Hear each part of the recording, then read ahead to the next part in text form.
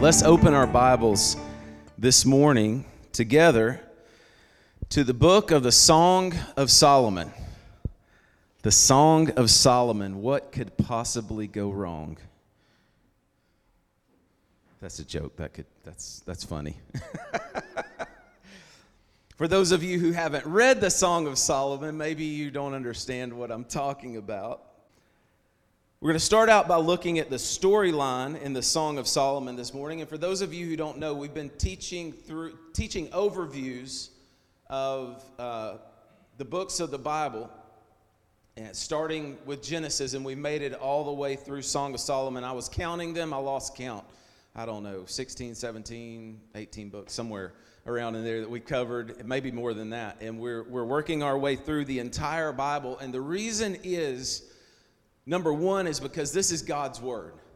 This is the Holy Bible. We need to know God's Word.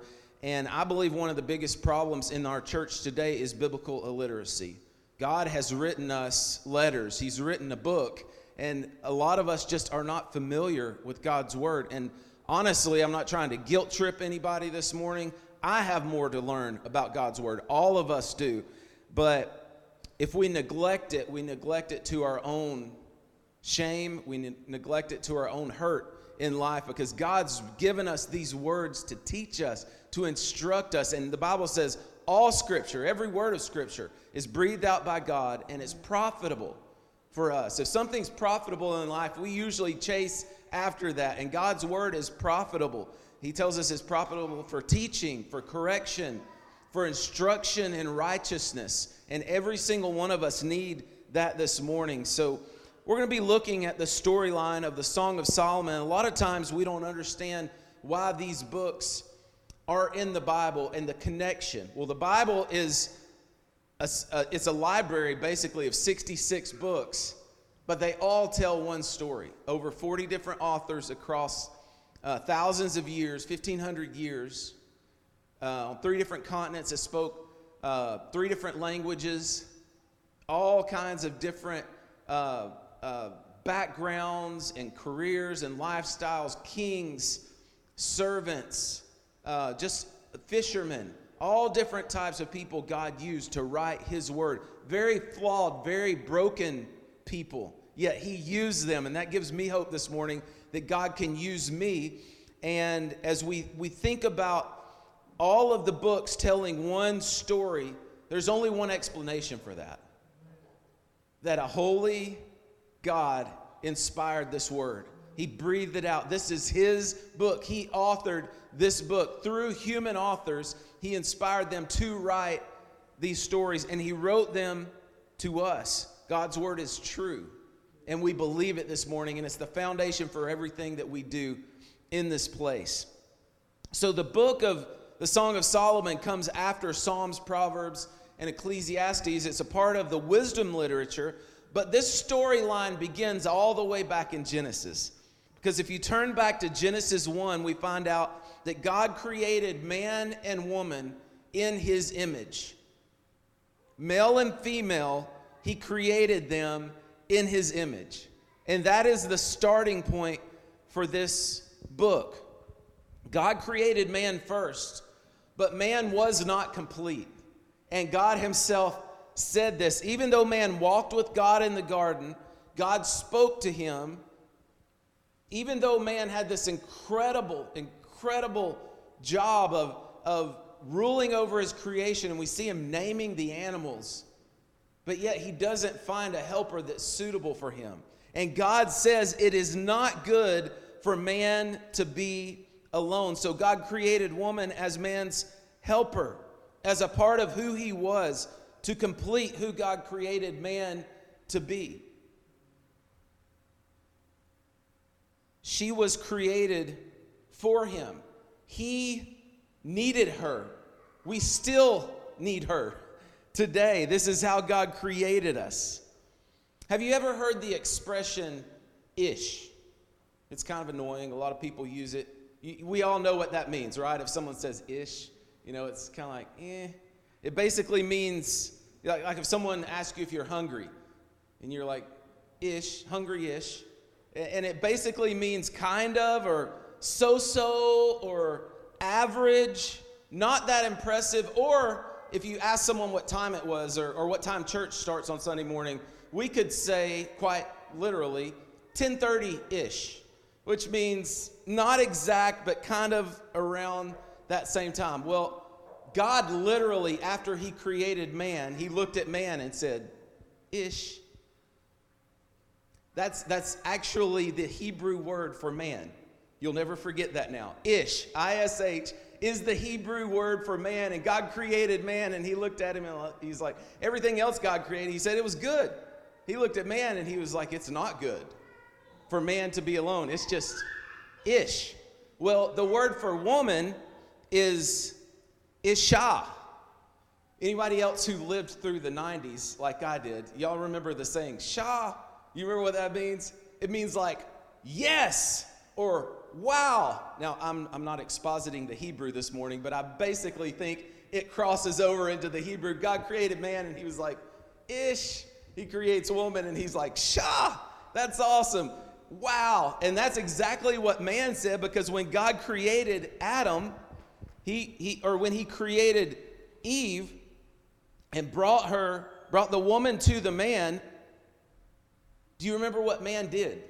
Man breaks out in song. Adam breaks out in this song, in this poem that we believe he probably sang to the woman. How many of you like musicals this morning? Well, whether you like them or not, the Bible basically starts out as a musical. There's this song that just erupts, and it's written in Hebrew poetry. And the man said, this is at last bone of my bone, flesh of my flesh. She shall be called Isha, woman, because she was taken out of man. So marriage is the first institution that God established on the earth. It's the primary institution. It is the foundational institution upon which every other institution stands. Before you get government, before you get cities, before you get towns, before you get all these different nationalities and ethnicities and everything else that we see that God established on this world, where God's authority is invested, we see marriage.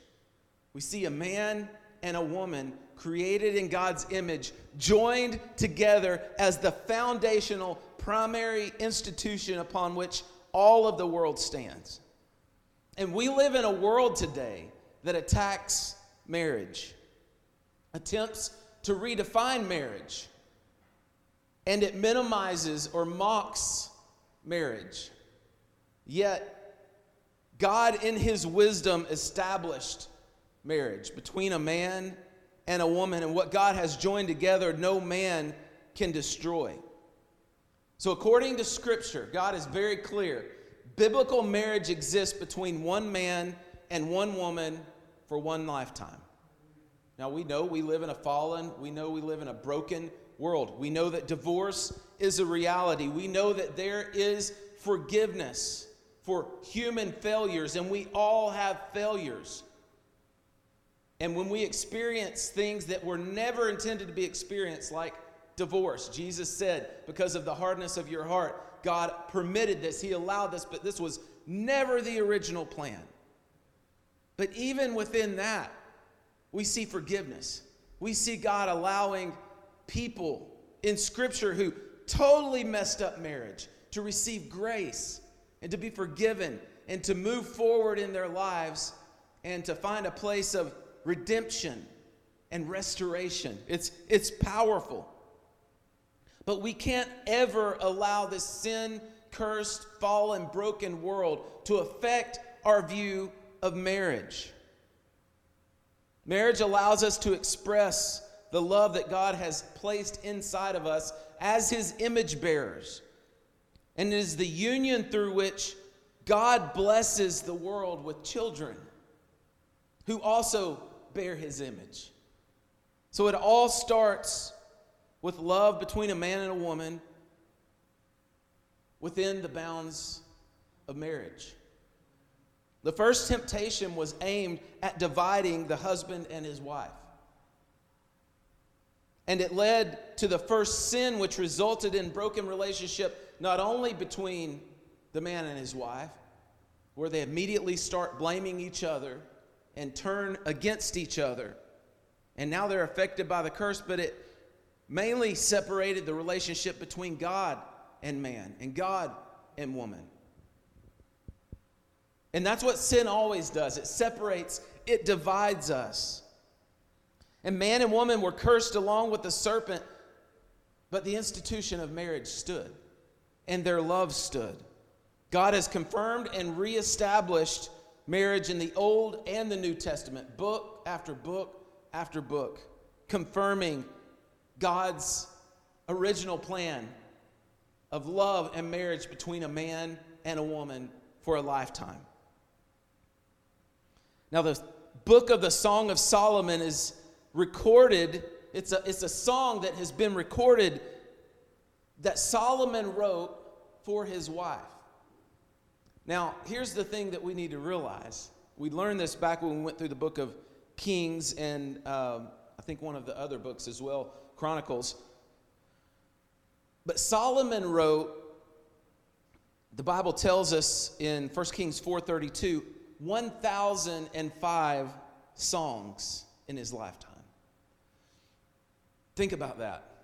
Over 1,000 songs that were written by Solomon, but he calls this, we call it the Song of Solomon. But do you know what Solomon calls this book? It's found in verse 1 if you look down at your page. This is called the Song of Songs. What he means is this is his greatest song. Out of all the things we have recorded by Solomon, this is his greatest song, and it's probably, arguably, the greatest song in the Bible, which would make it the greatest song in the world. So, it's important for us this morning to understand this book. Like the wisest man in the world wrote this.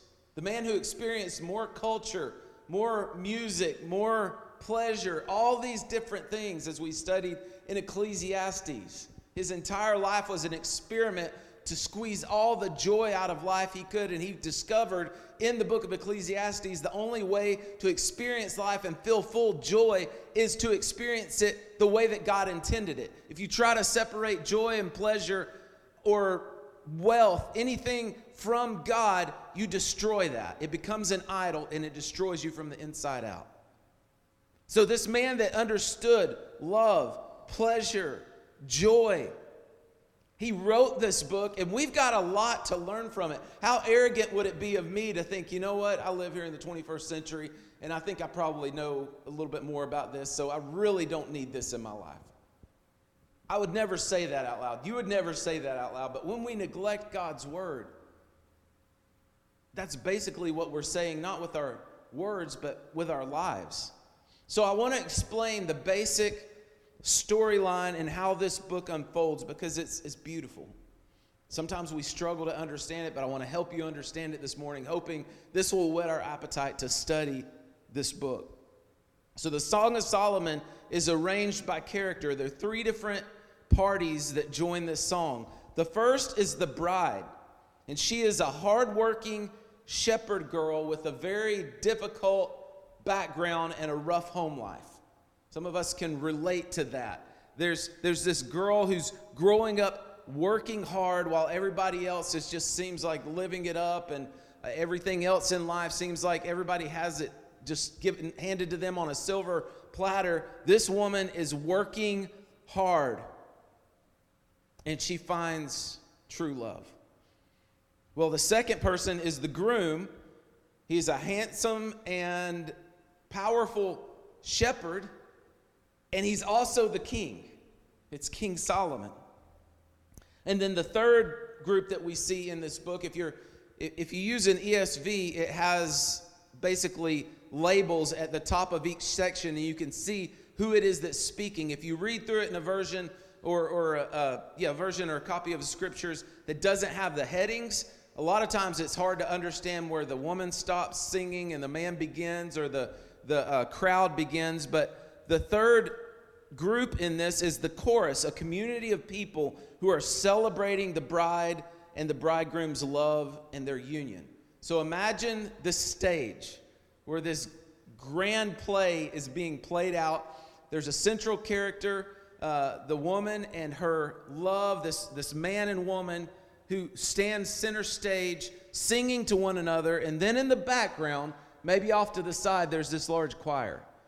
And occasionally they just burst in and begin singing, confirming and celebrating what the woman and the man are singing to one another. That's actually what is happening in this book. And this song has three movements, three different acts that happen. The first is the bride and the bridegroom are preparing for the wedding. The next is the bride and the groom are professing their desire and love for one another. And the third is that the bride and the groom are finally united. This song culminates in their marriage and their mutual delight in one another, in this gift that God has given them. The bride is her beloved's, and he belongs to her, and his desire is for her. It's a story of satisfaction, of love, of adoration, delight, and sexual desire and sexual fulfillment. This song is so graphic in the original language in Hebrew that multiple sources claim that the Hebrews could not read this book until they were 30 years old.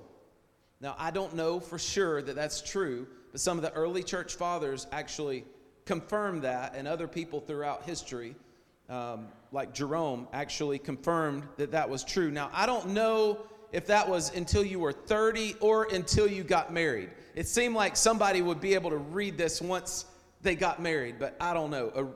Originally, they could only read this when they got to a certain stage of life, because this song is incredibly graphic. It does not hold back, and I'm not going to dive into that this morning because I don't think it's appropriate. I've heard a lot of preachers do that, and they try to basically shock their congregations or try to be funny. I don't think this is funny, and I don't think this is something we should try to shock one another with. It's something that we should properly understand and celebrate it in the right context that God has given it to us. By the way, I'm just curious, how many of us have heard a sermon on the Song of Solomon? I may have heard, so there's one of us, I may have heard one or two that someone dealt with it, and I'll have to say this, it was out of context. So I think this is important for the body of Christ.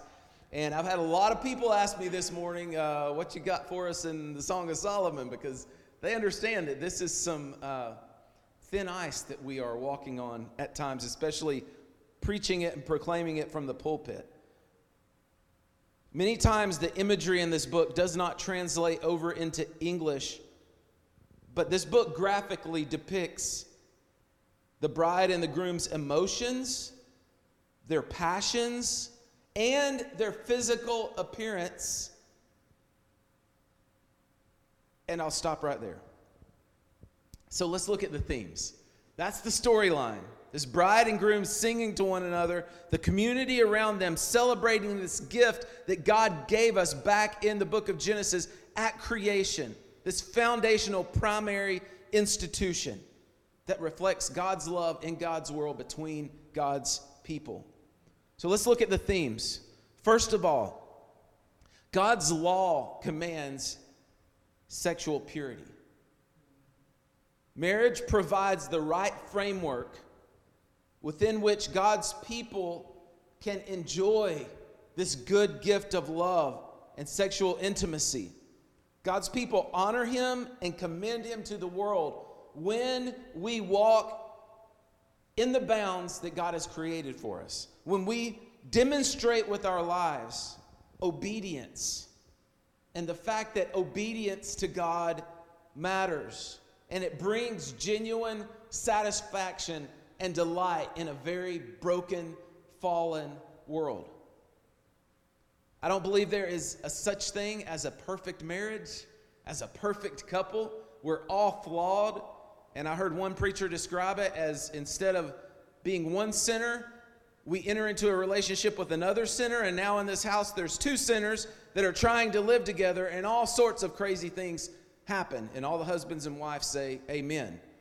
Marriage is not easy, but it's a glorious, amazing gift from God. And it begins with the proper boundaries that God puts on this love, emotional love, physical love that we have for one another. Marriage is a gift of God. And marriage is to be founded on commitment, loyalty, dedication, and faithfulness. Nothing can destroy the lives of children, adults, communities, like a husband or a wife breaking this commitment that they made to God, to the community, and to one another. We're on holy ground this morning when we talk about marriage. The next thing I want you to notice as a key theme in this book is that we are emotional beings. I know there are a lot of us, and we all have different personalities looking around the room. Some of you I know really well, some of you I don't know very well. But we all have different personalities, but every single one of us are emotional beings. We cannot hide our emotions. We try to. We can't run from our emotions. We try to deny our emotions, but we just hurt ourselves when we block off this area of our lives and we say, I've been hurt and I'm just going to put people on the outside because I'm not going to experience hurt in that way again. When we do that, we allow people who have hurt and betrayed us to determine our future. We're called to open ourselves in wisdom, in the proper context, in the community of faith, to open ourselves to people, even though we know it's risky. We can get hurt deeply. How many of us have been hurt in a relationship? How many of us have been hurt deeply in a church, in some other institution, in a job, in a school? Anytime we love, we open ourselves up to deep wounds and deep hurt. But God is reminding us in this book this morning that this is His plan. We have emotions, we need emotions, and we should express our emotions in the right way. Now, I'm not saying that everybody should write poetry. I think precious few people on this planet are really good at that. And if you're good at it, do it. Praise God, honor Him with it. It's a glorious thing. Everybody's not good at it.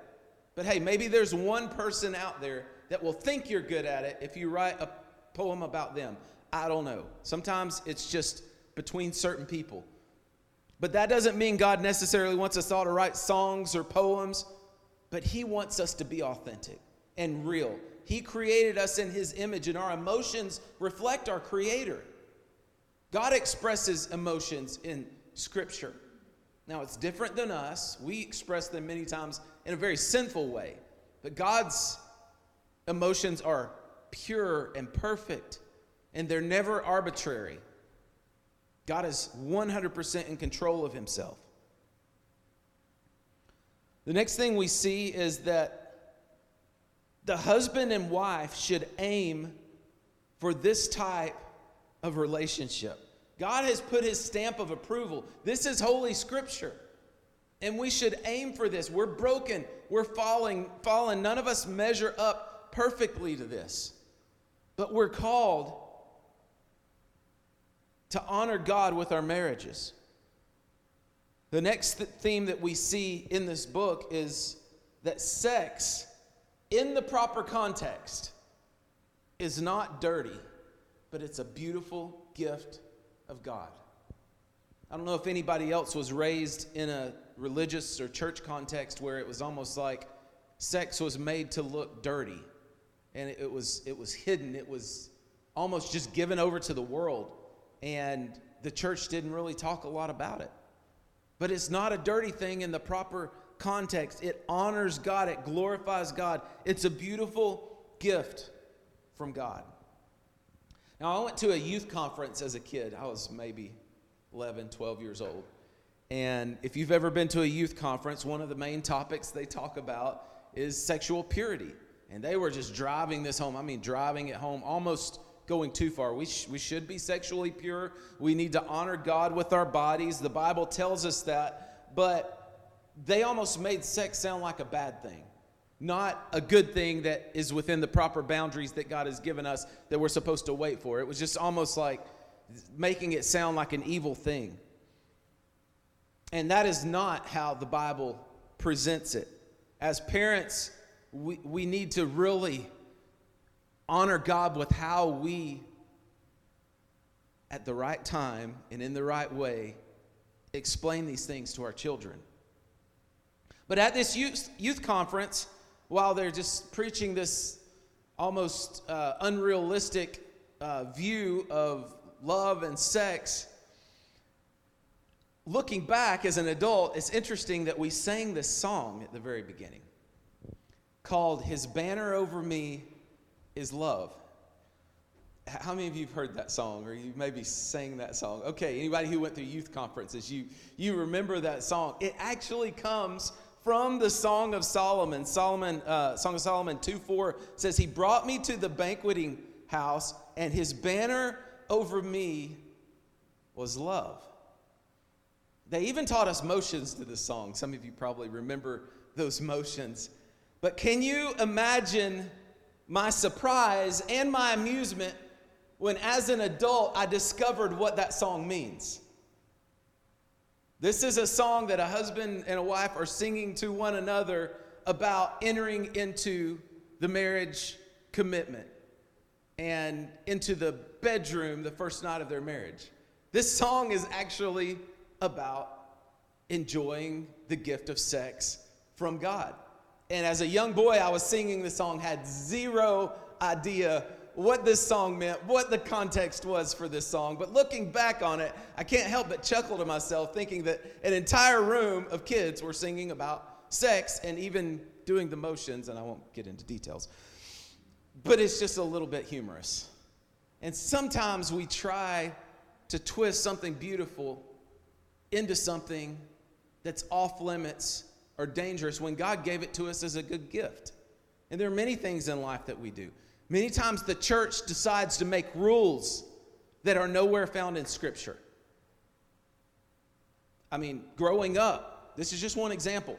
Growing up, I was told you should not touch a girl, you should not hold hands, you must not ever, ever, ever, ever kiss a girl before you're married. Now that might be a real good guideline for your life. It'll protect you. It's a guardrail, protect you from going over into falling off of the cliff of sexual immorality. But does the Bible teach that? Remember, I told you this song starts out about the man and the woman before they get married. And in the Song of Solomon, I challenge you to read the first few chapters before they consummate their marriage.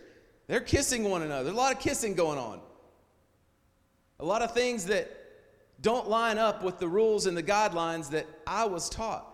Now, we do need boundaries. We need to be careful. And you can believe with all your heart that I'm teaching my daughters they don't need a man. They definitely don't need to be kissing a man. They don't need all those rules. Those are good rules. I like those rules. But when we try to put the guardrails way over here, what does that say about God's boundaries and God's guardrails? We need to trust what God's word says. So, sex in the proper context is not dirty. It's a beautiful gift of God. But also we see that sex outside the proper context is an attack against God's created order. Church, it starts here. We've got to understand we live in a culture that is so jacked up, so messed up when it comes to love and sexuality and intimacy between a man and a woman, that we've got to understand what God says, what thus saith the Lord. And it starts with understanding that in the proper context is beautiful, but when it's outside of that context, it's an attack against God's created order. Fornication, the Greek word porneia, is a general term for sexual immorality. It includes adultery, homosexuality, pornography. And anytime we step outside of these boundaries that God has given us for love and sex, These good boundaries that God has given us. These boundaries that protect us from ourselves and from the schemes of the enemy that he's using to destroy marriages and children and families and our world. When we step outside of those boundaries, it is an attack against God's created order, and we need to repent of our sins as children of God, as a church, because we live in a culture that it's literally at our fingertips. It's in our pockets. It's on our desktop. It's hanging on our wall. We have access to anything and everything, and that's just images. We also have access to communication, social media, apps, all these different things that can be used to glorify God, but the majority of the time they're used to dishonor God and as an attack against God's created order. Adultery is forbidden and judged in Scripture, judged very harshly. Homosexuality is clearly defined and forbidden in Scripture.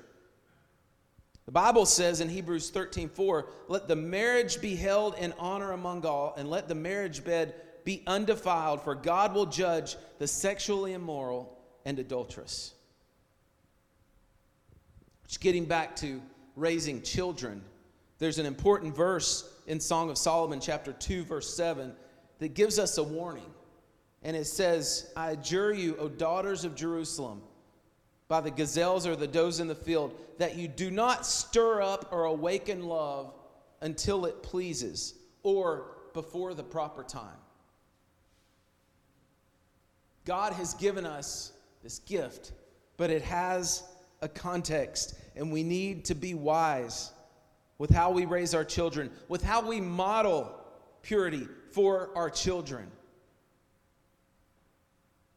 The next thing I see as a major theme in this book is that communication is an essential reality in a healthy marriage. Communication is an essential reality in a healthy marriage. And this might be the thing that I am the worst at in marriage. Anybody else in here? Can you understand where I'm coming from? Guys, a lot of times we just hide it on the inside. And sometimes women are this way. We just hide it on the inside. We hold it in. We expect people to read our minds. We are seeing an example of a healthy, thriving love relationship between a man and a woman. It's a beautiful thing. And what are they doing? They're talking back and forth, singing back and forth, communicating to one another.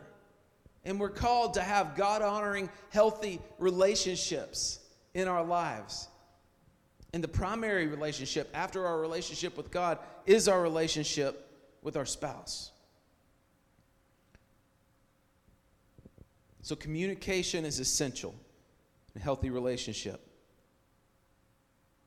I also see, moving outside of the thought of sexual intimacy, pleasure in and of itself is a gift from God. Again, growing up, it's almost like any sort of pleasure, any sort of joy, you should feel guilty about it because we're called to be holy, but we're not called to be happy. You're not going to find that anywhere in Scripture. I think the happiest people on this planet are holy people who live by God's rules, obey God's commandments for His glory and for our own pleasure. Pleasure is a gift of God. In this book alone, they talk about sex as pleasure, drinking wine as pleasure, singing, laughter, celebration, parties. We're not called to live a life devoid of pleasure. God has given us these gifts. Now, they're not to become idols in our lives. If pleasure is what you're seeking after and everything else is secondary, you're never going to find true pleasure. Solomon found that out. But pleasure is a good gift from God. We're not called to live as some sort of monk hiding away in a cage, only eating dirt and drinking a small amount of water. That's not the life God called us to live. A lot of people have tried that, and they think it makes them more holy. But I honestly think, along with Solomon, that people who live lives of joy and pleasure for the glory of God and the benefit of others experience more joy and holiness in life than someone who's trying to totally reject any pleasure. God created joy and pleasure. He is joyful and he takes pleasure in his creation. This is important. We've got to understand this. We've got to understand that we glorify God when we live our lives before him and before others in a way that reflect his created order. And in this context of this book, when we marry, when we faithfully love our spouse, when we have children, when we bring them up to love God and to love others, the two greatest commandments.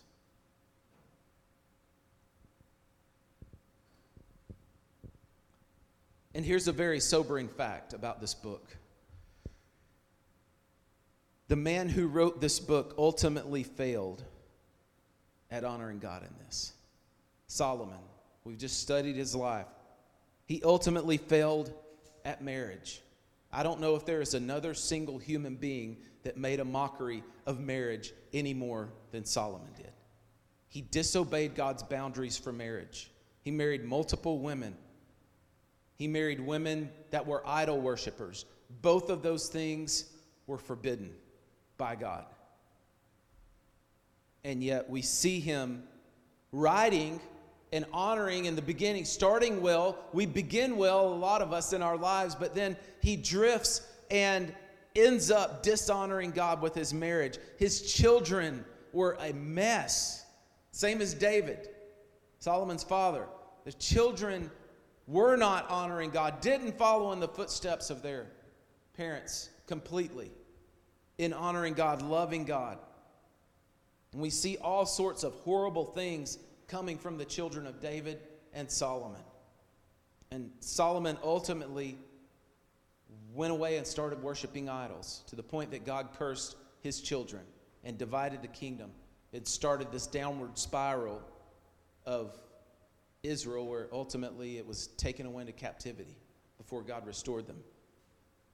So, amazing book, amazing themes, but it's not enough to know this. How many of us as Christians, we know how we're supposed to live. We know what the Bible says. We could stand up and teach what the Bible says, and some of us do, but we stop short and don't live it out in our daily lives. That's where we're dropping the ball. That's where we're missing it. That's where Solomon missed it. We're called to be doers of the word and not hearers only. Jesus said that we should build our lives upon the rock. And the people who are building their lives on the rock are the ones that do the things that he's teaching.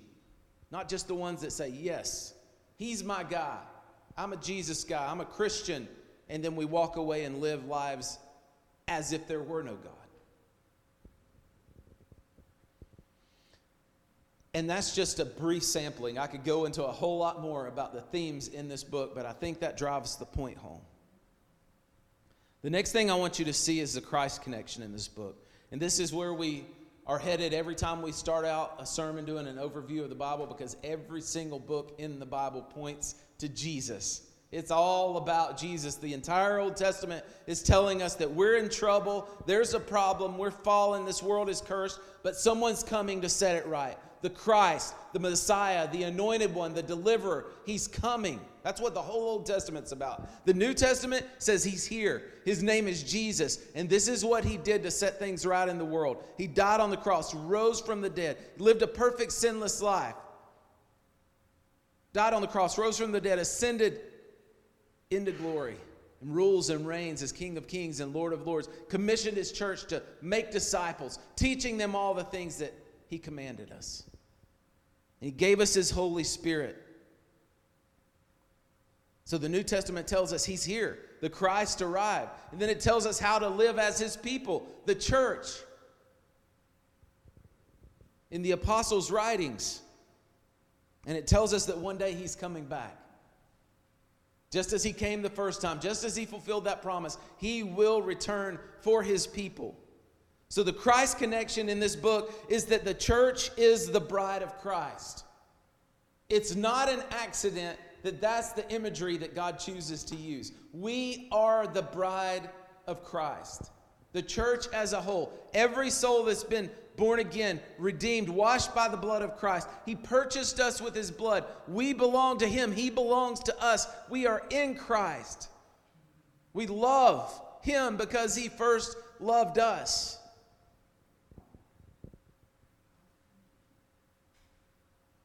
Jesus laid his life down for his bride. He's faithful to us. And we're called to walk in faithfulness to our Lord and Savior. Just like the book of the Song of Solomon, Jesus is the king. He is the one who's ruling and reigning and offering everything to his bride, to his people. We are unworthy of this love. We never could have dreamed that we could have the love of God after we had betrayed and disobeyed him and rebelled against the ruler of this universe. Yet God in his love chose to offer us his love through Jesus Christ. He sought us out. He loved us when we were unlovely. He rescued us, did everything that needed to be done so that we could be a part of his family. He gave us his name. He calls us his own, and one day we will be with him and see him face to face. Marriage provides a distant glimpse of the joy and the beauty and the pleasure that we will experience for all of eternity as the bride of Christ. The Christ connection cannot be missed in this book. I believe that this book is primarily about a love relationship between a man or a woman. If you try to twist everything in this book to be between Jesus and his church, it just doesn't work. A lot of people try to do that. Yes, marriage is a reflection of our relationship with Jesus, but that's not primarily what this book is about. But it does remind us that that's how God chooses to define his relationship with us. It's a distant glimpse of what we will experience one day. And then finally, I want you to see the gospel in this book. This book is all about relationships. We were created for relationships. Church, if you have an understanding of the gospel, it has to be connected with the relationships. God created us for 4 primary relationships. The first relationship God created us for is our relationship with him. In the Garden of Eden, God created man and woman as his image bearers, and he walked with us and he talked with us, and there was this mutual love, and everything was as it should be. There was peace, there was joy, there was pleasure. God was glorified, and man and woman experienced the joy that God created them for. The second relationship God created us for was the relationship within ourselves. I've said already, we are emotional beings. We have emotions, we have thoughts, we have minds, we have souls, and we primarily exist within ourselves. If something's broken in here or in here, it affects everything else in life. Mental health is a real issue. It's an effect of the fall. And I'm not saying everybody who experiences mental health struggles is sinning and that's why they're experiencing these things. I am not saying that. What I'm saying is we live in a broken, fallen, sin-cursed world that affects our physical bodies, our emotions, our minds. Every aspect of us has been affected by the fall. So within ourselves, the turmoil, the anxiety, the lack of peace, the lack of satisfaction, the lack of joy, that happened after the fall. Originally, when God created us in his image, we were perfectly at peace within ourselves. The third relationship is with others. And it's real hard to have a good relationship with someone else when you're at war within yourselves. Amen? When you're at war with yourself, it doesn't matter who you meet. If it's the nicest person on the planet, the most agreeable person on the planet, we'll find a way to challenge them. We'll find a way to not get along with them. So this relationship with God, with ourselves, and then this relationship with others, they were all created. And in the garden, we see this perfect harmony that's existing between man and woman, and they're just in love. They're singing songs to each other. And there's just this beautiful creation. They have a job to do. Work existed before the fall. We just talked about that recently. It glorifies God. They had a job and a God-given role as rulers over their creation, over the creation that God had made. And that is the fourth relationship. We were created to have a relationship with the world around us, with creation, to rule and to reign and to steward God's relationship. But sin marred every one of these relationships. Sin separated us from God, from others. It affected our relationship within ourselves, our mental health, and ultimately, we've neglected the world around us and the creation that God gave us to steward. We use it for our own benefit in a way that does not honor God. And we don't fulfill the roles that God has given us. He's created us all with different gifts, different abilities. And many times those things are turned back within ourselves as a way to worship ourselves rather than to serve others and serve God by doing something in this creation that He's given us. And many times people either dishonor God's creation by how we treat this planet that He's given us, or we worship this planet that He's given us as God itself.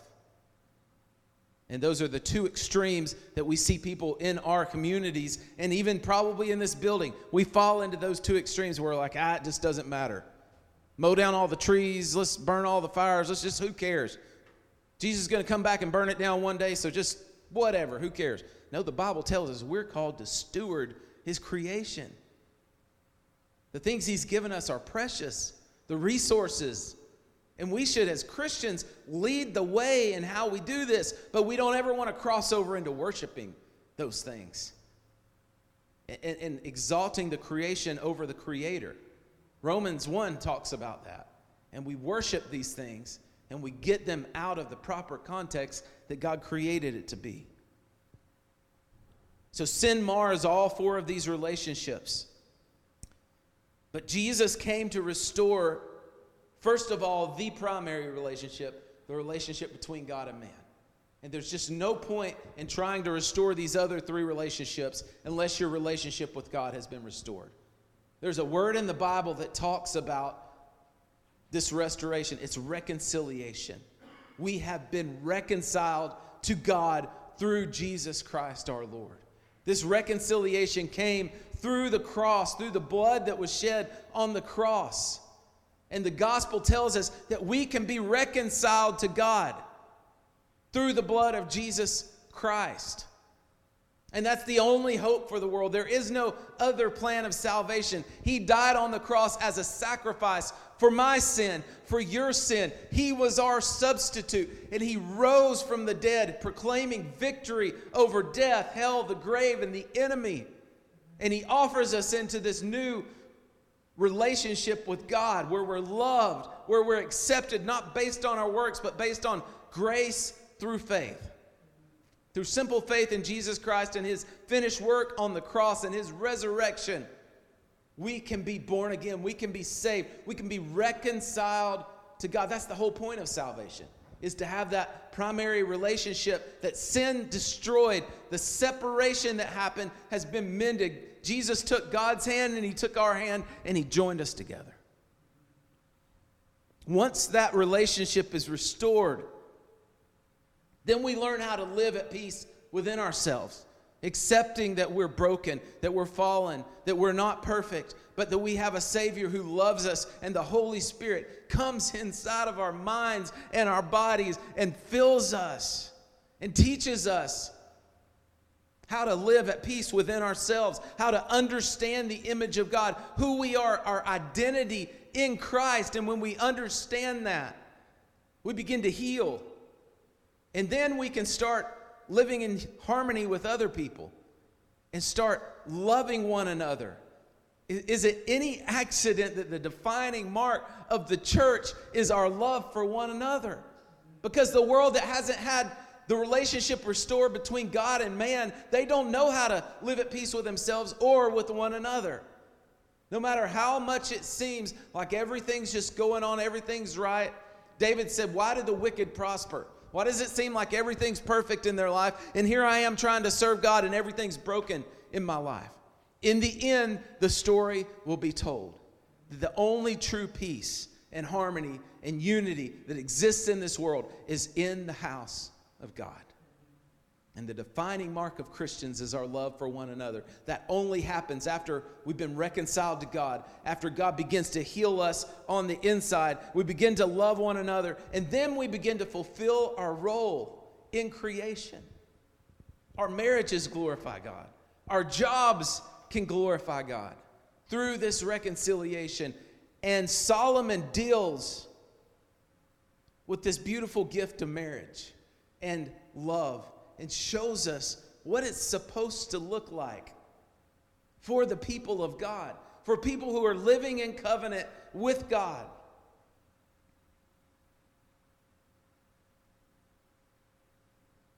And we have that hope only because Jesus came and he purchased a bride with the cost of his own blood. We need Jesus this morning. He is the lover of our souls. In whatever stage of life we find ourselves in. I know we have people that have been married for years in this room. People that have lost their spouses. People that are newly married. People that are hoping to be married. People that have been married just for a little while. I think I've been married a long time until I compare myself with Pastor Earl and Miss Pat. How many years have you been married? 61 years. I'm coming up on 28 years, and I think that's a really long time. And I'm just amazed that my wife is an angel, and she's put up with me for all these years. 61 years.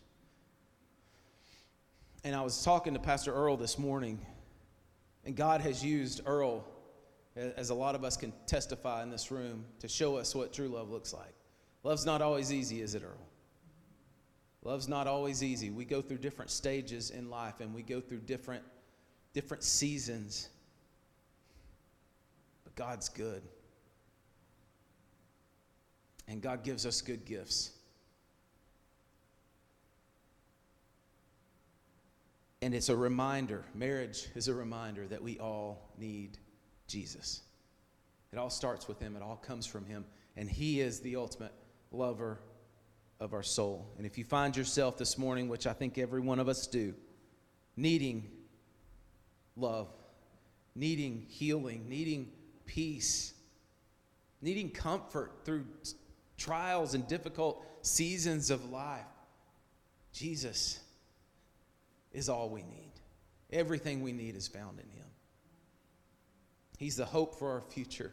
He's healing for our hurts. And he's ultimately the one that will one day, when we breathe our last breath, we'll see him face to face. And for all of eternity, no more tears, no more sorrow, praise God, no more death, no more suffering, no more separation. Forever and ever, we will live with him in perfect harmony with the creation around us, with God, with ourselves, with other humans. And I can't wait for that day to come. When I was a kid, I used to sing the song all the time. Heaven sounding sweeter all the time. As a kid, I didn't know what that meant. The older I get, and the more I experience heartaches, difficulties, and pain in this life, the more it makes a whole lot of sense to me that heaven is sounding sweeter all the time. This isn't how it was created to be. Yes, we get joy. We get glimpses of beauty and love in this life. But ultimately, this life was created to lead us to the perfect life that God has in store for us. Let's pray. Father, I thank you so much for your word this morning. Lord, I pray that you would allow these truths that are in your holy, inspired word to sink deep in our hearts. God, may we look at ourselves and see where we're at, what we're doing, how we're living our lives, because it reflects on you and it reflects on those around us. God, may our lives bring joy and beauty to the people that we meet. May our lives bring honor and glory and joy to your heart. May you take pleasure in how we live as your children. God, I just ask you that you would speak to us through the words of this book, that you're calling us into something more than just mental affirmation. You're calling us into a lifestyle of obedience and love for you and for other people. And God, we just ask that you would fill us with your Holy Spirit, because that's the only hope that any of us have of living this kind of life and experiencing this kind of joy. And Lord, we do ask that you would come quickly. Lord, all of our hope is in you. And we just ask that you would comfort us and be with us as we're walking this road, through our struggles, through our joys, through our pleasures, through our trials. God, would you walk with us, fill us with your Spirit, and ultimately, God, may our eyes be focused on the day when we see you face to face. Thank you for loving us when we didn't deserve it. Thank you for shedding the most precious, precious commodity this universe has ever seen, your life's blood that was shed to forgive us. God, please use us to spread this good news to everybody that we meet this week.